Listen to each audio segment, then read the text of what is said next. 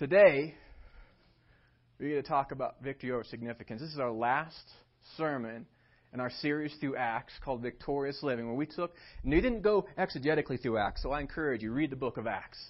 But instead, what we did is we looked at real life people, real humans in the book of Acts, where it shows them how God helped them overcome some of life's most difficult things, and how to have a victorious life here now, and to live for bigger things later. Now, so far, we've looked at Peter, and we've looked at James a little bit. We looked at some folks that we really don't talk about very often, like a jailer and a slave girl and things like this. And understand this, that God is in us. And the same Holy Spirit that empowered the saints back then, because they were just regular folks like you and me, is in our lives today. And if we've seen God help people through anger, we've seen Him help them overcome bondage and fear. We've seen Him help them overcome pain and hard circumstances and injustice and the things of life that trip us up. Through this series, I hope you've seen how God our faith is not some wishful thinking kind of thing. It has practical power for us today. And today, we're going to focus on one more individual. In fact, it's different than the others. This individual is the bride of Christ. It's the individual that the book of Acts was really about. It's the story of the church. And we're going to see how God, through the book of Acts, how He shows us how to have victory over insignificance and gives us the power to prosper. There is a question that I'm sure that you might be asking, why would we need significance? Significance is to live for what's important. It's ingrained in each one of us. If you don't feel like you're living a life of significance, you get into your 40s and 50s, and then you have something called a crisis. Because you look into your life and say, what am I doing? I'm halfway through this thing, and what have I done that matters? A significance or lack thereof is something that drives most people wakes them up from their selfish life because they live for just the here and now and just to survive. And at some point, they take their heads up and they look and they say, what have I done? What does it matter? When we lose significance in our life, it leads to depression and despair and all kinds of problems. There's something in us, hardwired in us, that says that we know that we were meant to live for so much more than we often do. Insignificance is often there just in the background of our minds. Just kind of gnawing away, saying, what am I doing? What am I doing? But it gets louder over time. And to live a life without significance is a life of despair, and it's a very sad life. It's one that doesn't give us fulfillment. That gnawing lack of feeling insignificant drives people to do all kinds of crazy things. It causes them to increase all kinds of stress in their life, bring people into the world that probably aren't very good for them, feeling like somehow if I had enough money, enough popularity, enough success, then I will feel significant. But the thing is, that's not where significance comes from. And those very things that we go after are the very things that often kill us, drive us to early graves, or make us wish we were dead in the process. Now here's the thing, God has something better for us. He actually gives us something that this world can never give us, and that's victory over insignificance. There's a song that's on the radio right now called Centuries. It's by Fall Out Boy. And it's interesting. If you watch most sporting events, like I do, you will hear this song. Here's the chorus on it. It says, some legends are told, some turn to dust or to gold, but you will remember me for centuries. And just one mistake is all it will take. We'll go down in history. Remember me for centuries. It's a cry for significance, isn't it? I've got bad news for Fall Out Boy. No one's going to remember them in 10 years. Except for maybe on the comeback tour. Right? Most of those athletes, the ones that we lift up today, you're not going to remember their names in 50 years. Maybe a handful, like Babe Ruth or something like that. But you know what? I even said Michael Jordan. I was talking to some kids the other day. I talked about Michael Jordan. They said, who? What? Significance doesn't come from what we think it does. And even if they do remember you for centuries, they may name their dog after you. My dog's named Caesar.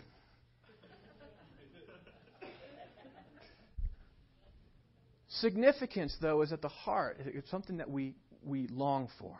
Where does it come from?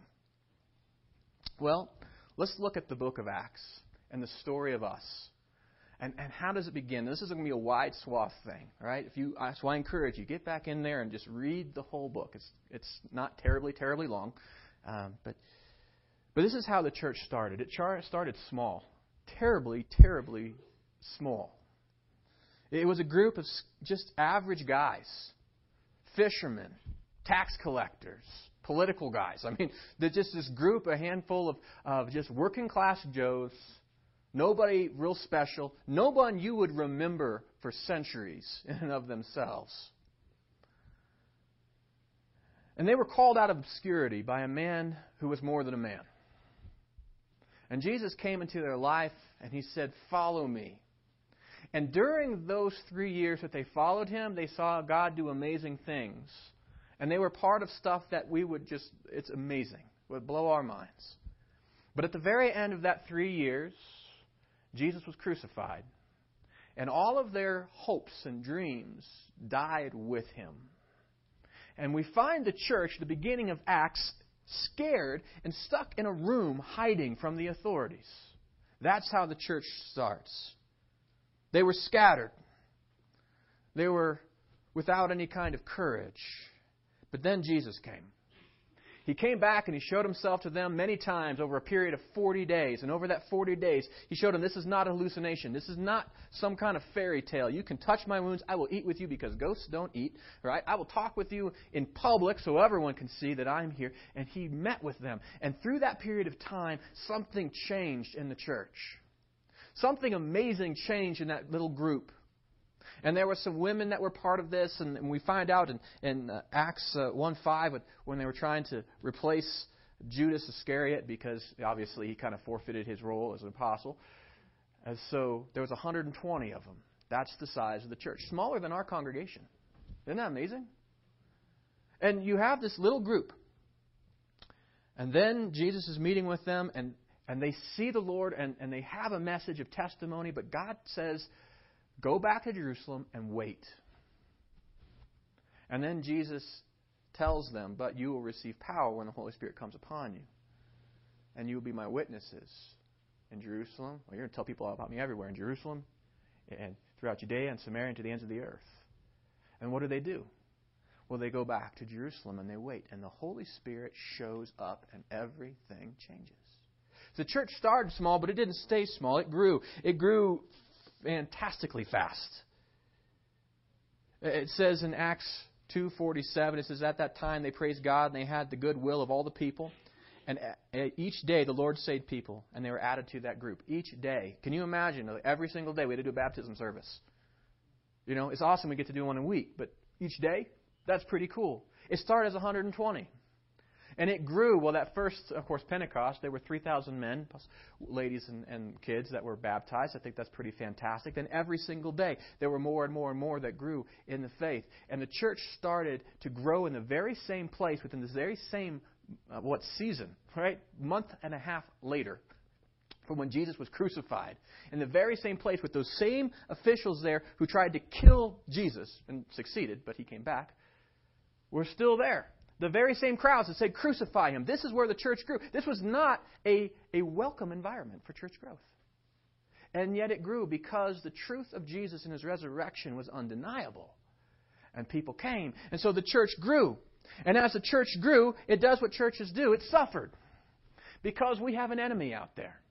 And it is the devil. But we also have an enemy out there, and it's self. And the two wage war against God. And when Jesus shows up and says there's a way to live for significance, there's a way to live for something better, there's a way to have peace, our selfishness says, I want to be part of my own kingdom. I want to do it my way. And I like to control other people. I don't want to bend the knee to Jesus. I want people to bend the knee to me. And what happens is we have all kinds of conflict and war, and that's what the church had. In fact, there was a man in Acts 8 who was out there, and his name was Saul. And Saul, we talked about him. God had a little life change happen in his life. But before that happened, Saul was zealous for the Jewish faith and persecuted the church. And there was a man named Stephen that he was there when they murdered him. That was the first Christian martyr. He was there to make sure that there were plenty of other martyrs. And throughout Jerusalem, Saul went through and waged a war of terror. And it says Saul was one of the witnesses, and he agreed completely with the killing of Stephen. This is Acts 8. It says, and a great wave of persecution began that day, sweeping over the church in Jerusalem. And all the believers, except the apostles, were scattered through the regions of Judea and Samaria. Now, what did Jesus say to his apostles? The Holy Spirit is going to come, right? But you will receive power when the Holy Spirit comes, and you will be my witnesses where? In Jerusalem. And then where? Judea and Samaria. Where did they go? Well, it's amazing. I think that's pretty cool. But they were scattered. You understand that the church faced persecution. And we talked last week about how pain and difficulties and things like this are not outside God's control. And God was in control of this. He foresaw it, and He worked through it. And the church grew despite the fact that it was being persecuted. In fact, many years later, there was a guy named Justin Martyr who spoke about this. And he said, the blood of the martyrs seems to be the seed of the church. Where the Christians are persecuted, that seems to be the very place that the church grows. It's an amazing thing because the devil himself can't stop the church. It just grew despite persecution, despite suffering. The church suffered in Jerusalem. It suffered in the Roman Empire. I mean, you look at the Apostle Paul. He went all over the place. In nearly every place he went, they tried to kill him. Nearly every single place. And every single place he went, the church grew. Isn't that awesome? Talk about in Rome. The church suffered in Rome, didn't it? I mean, the apostles, Paul and Peter, were killed there. That was bad news for them. And we would think, this is horrible. The empire of Rome, powerful Rome, takes down everything, right? Well, guess what happened to Rome? It became Christian. You see, the church suffered everywhere, but the church continued to grow everywhere. In fact, it spread. In fact, Acts 11, it says this, meanwhile, the believers who had been scattered during the persecution after Stephen's death, they traveled as far as Phoenicia, Cyprus, Antioch, Syria. They preached the word of God, but only to the Jews. However, some of the believers went to Antioch from Cyprus and Cyrene and began preaching to Gentiles about the Lord. And the power of the Lord was with them, and large numbers of the Gentiles believed and turned to the Lord. They were being persecuted. How often do we think in our life that in order to prosper, things have got to be going well for me? But wherever they went, they told people about Jesus like He said they would. And the church grew enormously. You see, at Pentecost, the gospel expanded beyond culture. At Pentecost, what happened was the Holy Spirit came in, and there in Jerusalem, during a feast where there were Jews from all over the world who came there, and they spoke all these different languages, right? And what does God do? The Holy Spirit comes upon them, and these little tongues of fire go over their heads, which I think would look pretty sweet. And it goes over the top, and they can speak in all kinds of language that they never had studied. And they go out into the streets, and they tell people about Jesus in their own heart language. And the people were like, what? How is it that these guys, clearly from Galilee, which is like being from Arkansas, right? How can these guys speak in all these languages? And they say, well, this is from God. And these people, they come to faith. 3,000 of them are baptized. And where do you think they go? They go back home. And so at that one day, at Pentecost, the gospel showed it was not just a cultural thing, which is why, if you look at a lot of religions, they look a lot like they dress a lot like the founder of that faith. If you see like a Buddhist monk that kind of wear funny clothes and things like this, or you see most people that are really into Islam, they'll certainly dress, and it seems more of an Eastern type of clothing and wearing things like that. Because we oftentimes make religion after our own selves. We want people to look like us. But at Pentecost, God took religion and He destroyed it. And He said, faith crosses culture. Which is why Christians here, we worship the same Jesus. But I tell you, I've been down into South America. We've been into Europe, Eastern Europe. We've had folks go down to Africa. Wherever you go, Christians believe the same Lord. But we look different. Our worship styles are different. Our culture is different, but the message is the same. At Pentecost, something amazing happened as the gospel penetrated culture deeply. But that wasn't the only thing it penetrated. At the persecution, we see that the gospel expanded beyond geography. How much in this world, up to this point, religions were just about where you lived. Judaism was about being back in Israel, right? You have most faith. The Roman Empire, they had all kinds of different gods. And if you wanted to worship Artemis, well, you had to go to the right city to worship Artemis. It was all about geography. And with the persecution, we see God said, no, salvation and faith, I'm the God of the universe, and it's for all people. And He spread us places that we wouldn't normally go ourselves because the gospel needed to go there.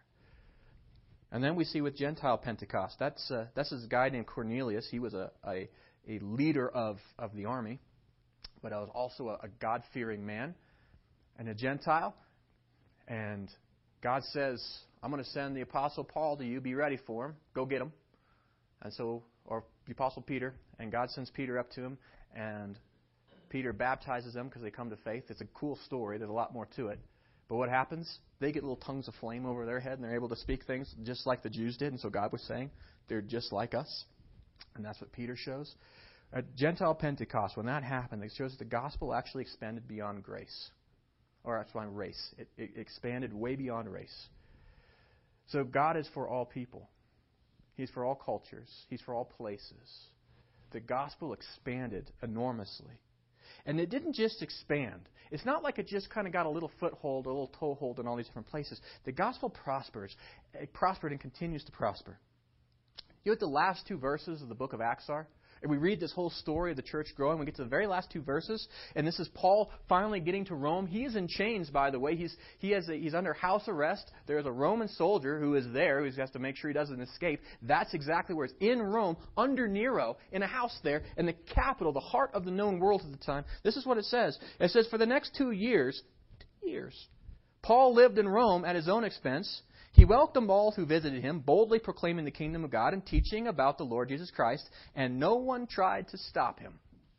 I love that because you read the book of Acts, and pretty much half of it is about how people are trying to stop Paul from telling people about Jesus. And it gets to the end, and it just prospers. And finally, like, well, we can't stop him. Right? And he's in the heart of society. And he is there, and he is proclaiming the gospel, building the church in Rome. You know, see, the amazing thing about the church is a miracle. In one generation by the time one generation had passed after Jesus had come back, right? So the lives of the apostles, by the end of that, the church had gone from this anomaly to a phenomenon. It was something that would make those in the Roman Empire, they sought up and they took notice. Everyone from emperor to the kings, to the provincial leaders, all the way down to the servants and the slaves, from Jews to Gentiles, no matter what part of the Roman Empire you're part of, you heard the gospel. It went from this anomaly to a phenomenon. Something that has never been repeated in all of human history. Nothing has ever been like it. Within 300 years, Christianity became the official religion of Rome. Rome, who for about 250 years tried to kill Christians and wipe out Christianity with everything it had. It used soldiers, it used torture, it used terror, it used everything, financial things. It tried to destroy the church. And it took the church 3 centuries, and all of a sudden, what do we still have in Rome? Oh, the Roman Catholic Church. It's still there. Where is Caesar? Where is the Senate? You understand, in 3 centuries, the most powerful empire in the world had its heart captured by the gospel. I think that's awesome. Within 300 years that took place, something that no other religion could do. Remember, the Roman Empire had just about every other religion that you could think of. They had shrines about everything. They had temples to everything. They even worshipped themselves. It took 300 years as something that no one thought could be done. It happened. 600 years total. So it took for the church to become the largest faith in human history to that point. It took 600 years. And it was still growing. Within 1,600 years, the church was the first faith to reach every single continent in the world. The very first one, historic. In fact, there is only one other faith that's even come close to that. And I think it's pretty amazing. The church has gone out and spread, just like Jesus said it would, to every single continent. And it took 2,000 years, about 2,000 years, the church had actually reached every country in the world. It means the gospel is preached in every single country where there's a government. It is actually there. It is the first and only faith to ever have done that. It has gone worldwide. It took about 2,000 years, but it's done. No other faith in the history of humankind has ever come close. And by the year 2020, I think this is amazing, the gospel will be translated. The Bible will be translated into every single language that is spoken in this world. Now, these are historic times, but I think you understand that the church is growing and it's not stopping.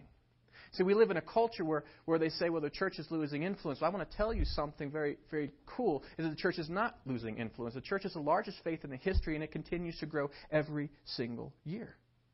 It prospers. It prospers wherever it goes.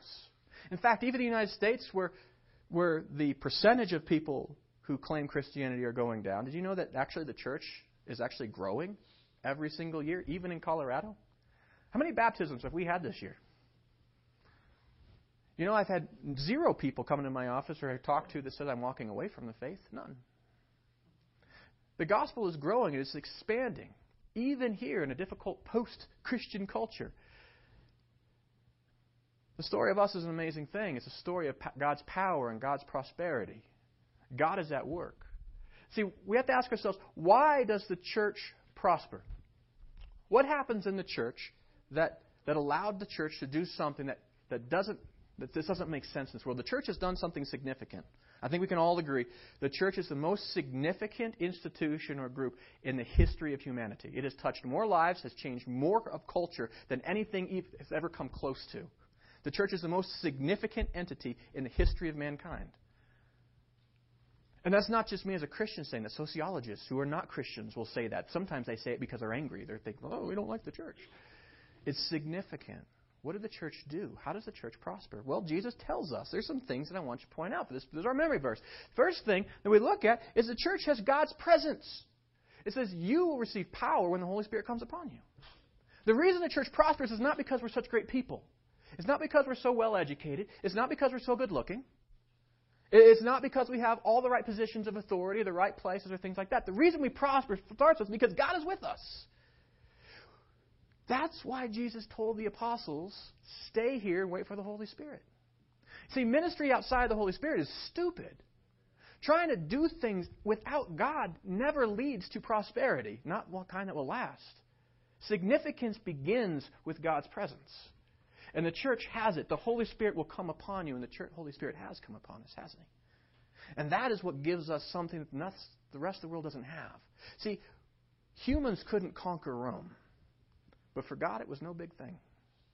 But I think even the bigger thing is that humans can't conquer people's hearts. We can convince people. We can make them kind of think in our way, but we can't change people from the inside out. We can't offer real hope. We can't give significance. We've been trying to do that for years. But when God comes, we have significance. The church has God's presence, but it doesn't just have that. It also has God's purposes. It says, you will be my witnesses, telling people about me everywhere. The church has a reason. The thing is, for those who think about just religion, that want to just be a convert, that come to this, what they say is, what can God do for me? Right?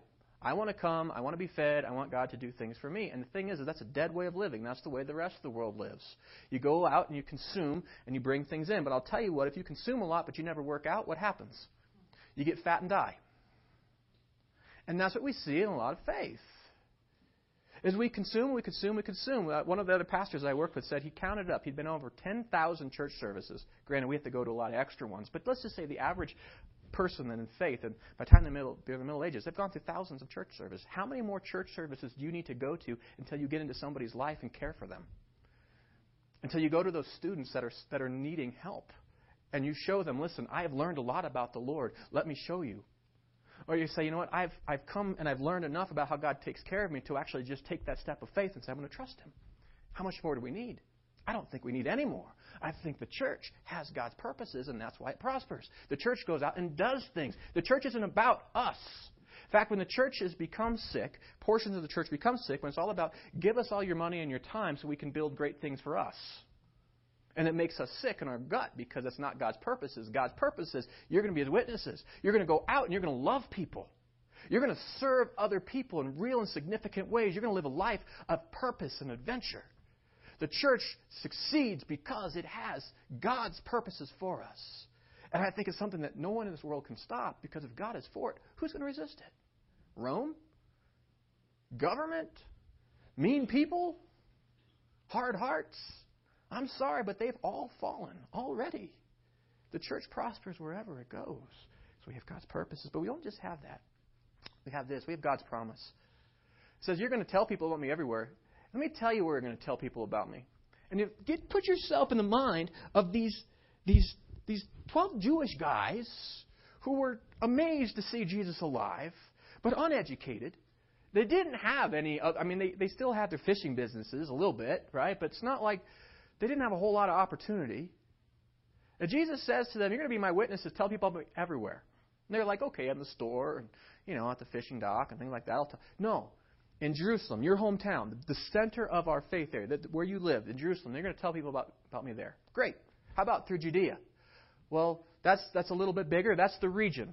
And for folks that didn't have cars, that's a big deal because it's like a 1.5-day trip on a donkey to get to Judea, right? So it's not something that you just kind of go and do. This is, you have to be set. I'm going to go to Judea. Okay, fine, I can wrap my head around that. Samaria? What? We hate the Samaritans. They're like God's ex-wife, right? They were not the clean ones. They didn't understand the faith. They were mean to us. There was racial problems and religious problems. We don't like them. I'm not going to go to Samaria. You're going to go to Samaria. And you're going to tell them about me. Oh, and then to the ends of the earth. It's amazing that the church did this and then beyond. Like, the church actually got past the Roman Empire. It went beyond the borders of the Roman Empire. Did the Vandals and the Goths, they were Christian? They certainly weren't Roman. Right? That's why Rome fell. You see, the faith grew just exponentially. And for a group of 12 guys, the furthest they had gone from home was like maybe 100 miles, which was a lot for people back then. This was a big thing, but it's God's promise. God said it will take place, and so it will take place. Now, they didn't know how it was going to happen. It took a little bit of persecution to get them out of Jerusalem. It's like the church started to grow in Jerusalem, and it wasn't going anywhere else because it was comfortable and happy, and God said, we have to squash that, and the church expanded. And wherever they went, they told people about the Lord. And the church has gone in Jerusalem and Judea and Samaria and to the ends of the earth and continues to be spread. You see, it has God's promise. When God says it's going to happen, it's going to happen.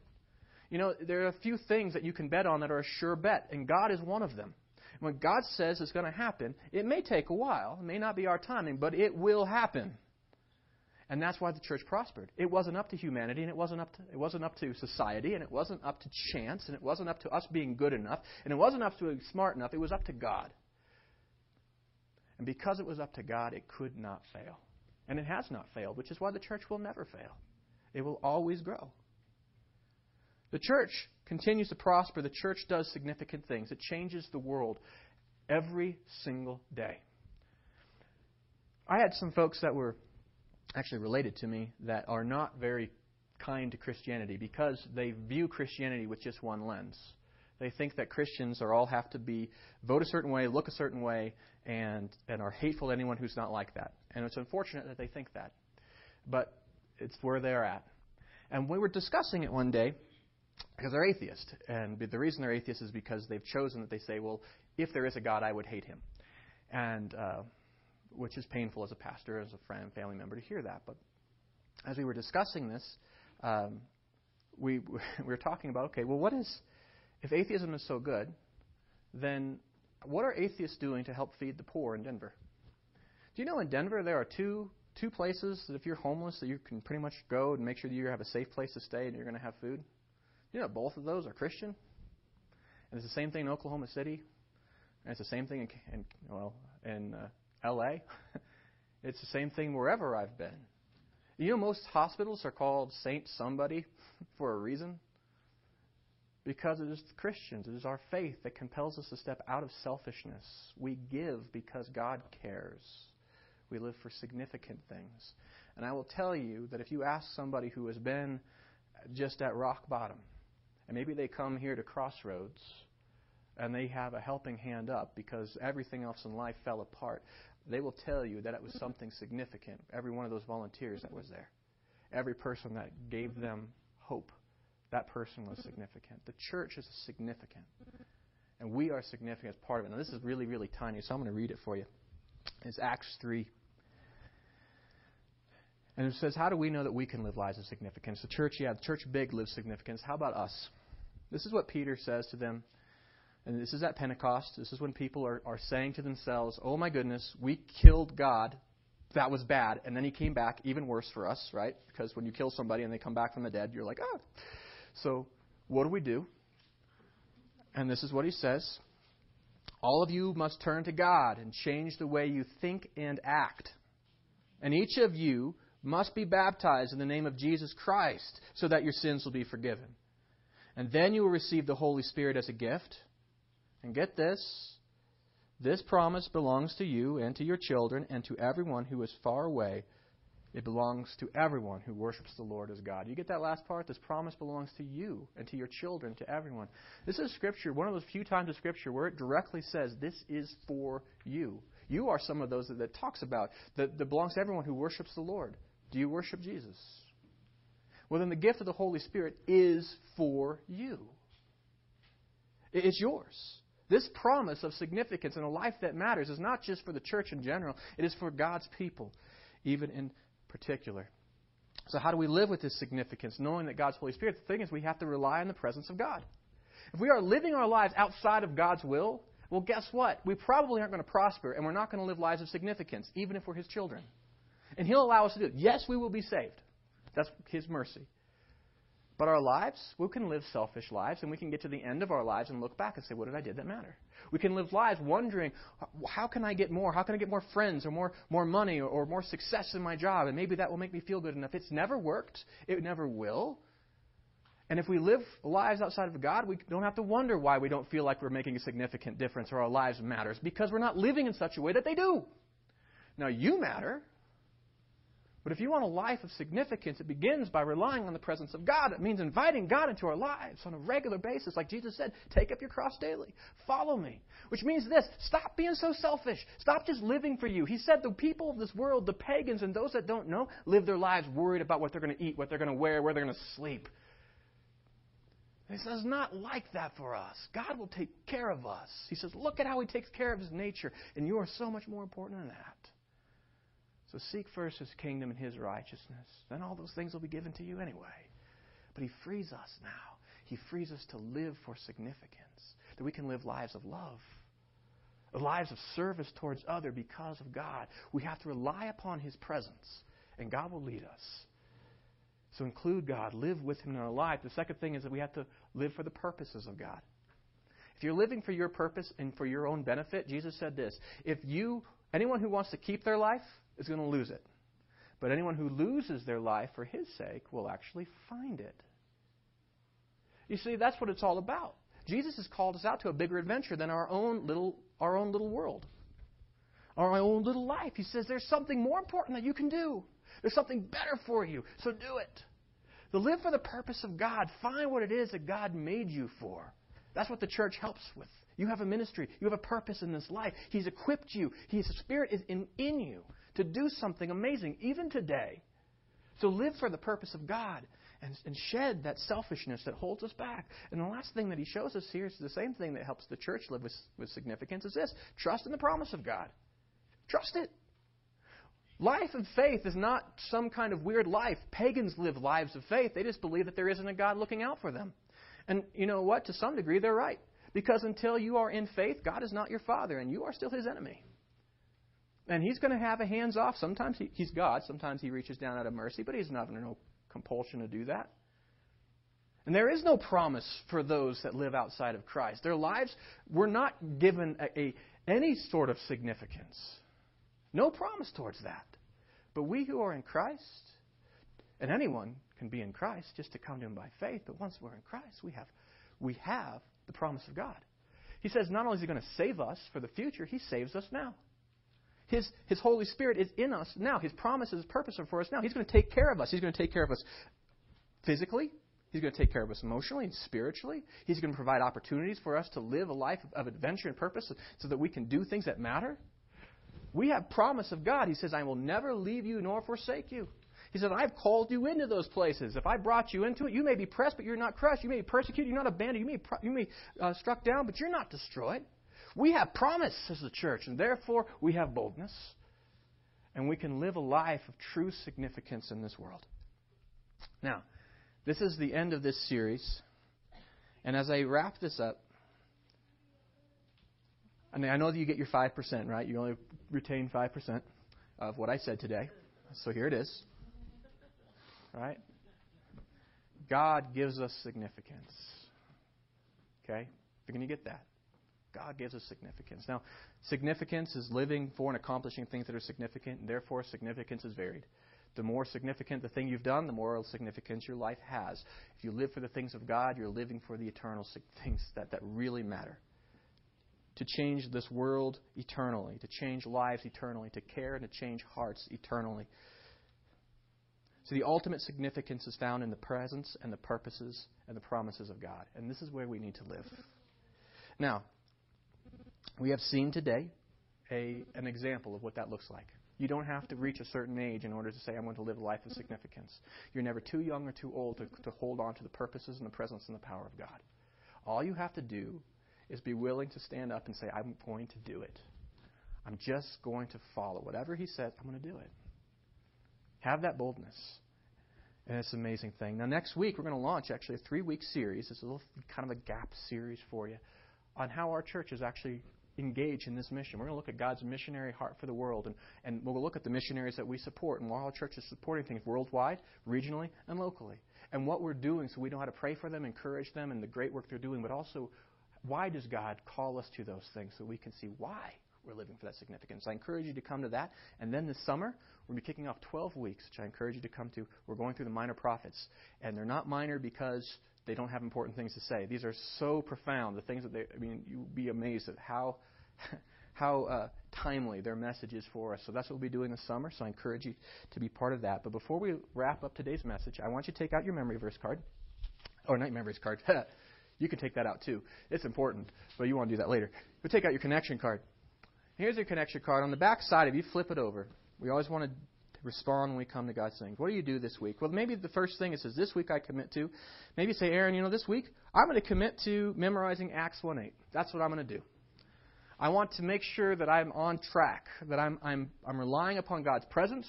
I am living for God's purposes, and I'm relying on God's promises. Acts 1:8. Maybe that's what you need to do this week, is set that into your heart so we live for what matters. Or how about this? Read 3 in Acts. What does that mean? Well, here's the thing. Acts has got like 22 chapters. So if you read 3 a day, you'll pretty much get through it in a week. And if you want to read through the book of Acts and see how God takes a group of nobodies and changes the world and how you're part of that, read this. This is not hearsay. This is real stuff. God is still at work today, but if you want to hear the story of us, you want to see God at work, read that. How about this? Pray for Estes. Because we have to start by relying on God's presence, don't we? And this world is not going to change unless we engage God into it. And so maybe you say this week, every day I'm going to be lifting up my community. Maybe there's people in your community that you pray for them and you care for them, and that's what you'll be doing. Or it might be this. There's a Fresh Wind Prayer Ministry that meets every week. You might want to go meet with them, or come out to the schools and be praying with our student body for our schools. Maybe that's what you'll be doing. Or how about this? Here's a do thing. Serve this summer. All right? Find some way to exercise the gifts and the abilities and the resources that God has given you to serve somebody else in Jesus' name. Maybe it's in the church. We have a lot of kids, second service. We've had a ton of them. And maybe you love children or want to help them grow in their faith. That would be a great way to do it. Or to greet folks as they come in on Sunday mornings. That's awesome. Or help us landscaping. There's some things to do here. But there's also other ways that we can serve. What about your neighbor? Or maybe folks that have moved into town who don't know. Look for opportunities. You say, this summer, maybe you don't even know how you're going to do it yet, but you say, I'm going to commit to living my life for purpose.